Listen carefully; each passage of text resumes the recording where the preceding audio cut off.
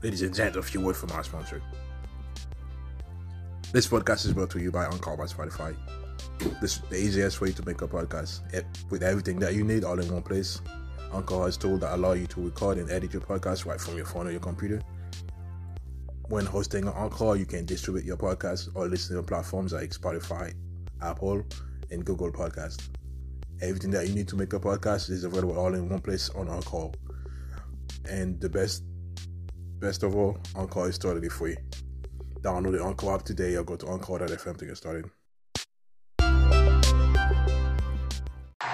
you're listening to this, you are the resistance. Sirajuddin Haqqani, the head of the terror group known as the Haqqani Network, who is wanted by the FBI, has been named the Taliban's interim interior minister, which was seen by some as a slap in the face to the US and Western countries. The Haqqani Network is known to be a ruthless arm of the Taliban and has been blamed on attacks in the country against coalition forces. The FBI has a $10 million bounty on his head. It is believed that he is holding at least one American hostage, the Associated Press reported. The White House, FBI and State Department did not immediately respond to after-hour emails from Fox News. He will oversee law enforcement in Kabul. Seth Jones, a senior vice president and director of the International Security Program at the Center for Strategic and International Studies, wrote in the Wall Street Journal that Haqqani's position is the Afghan equivalent of the director of the FBI.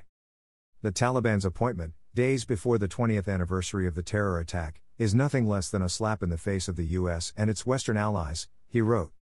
The Haqqani Network maintains a relationship with Al-Qaeda, the BBC reported. Haqqani is wanted for questioning in connection with the January 2008 attack on a hotel in Kabul, Afghanistan, that killed 6 people, including an American citizen, the FBI's database said. He is believed to have coordinated and participated in cross-border attacks against United States and coalition forces in Afghanistan. Haqqani also allegedly was involved in the planning of the assassination attempt on Afghan President Hamid Karzai in 2008. He is the son of the founder of the terror network. Mullah Abdul Ghani Baradar was named Prime Minister Mullah Hassan Akhund's deputy, and served as a senior Taliban commander in the insurgency against the U.S., Reuters reported. Senator Lindsey Graham, RSC, has been one of the most vocal critics of the Taliban's interim government and called it a lineup of thugs and butchers. What could possibly go wrong with this cast of characters? Graham said in an interview with the BBC. If you're a radical Islamic sympathizer, this is an all-star lineup. Obaidullah Bahir, a lecturer at the American University of Afghanistan, told Al Jazeera the Taliban did not do their cause for international recognition any favors. The amount of time spent wasn't on discussing or negotiating inclusivity or potential power sharing with other political parties.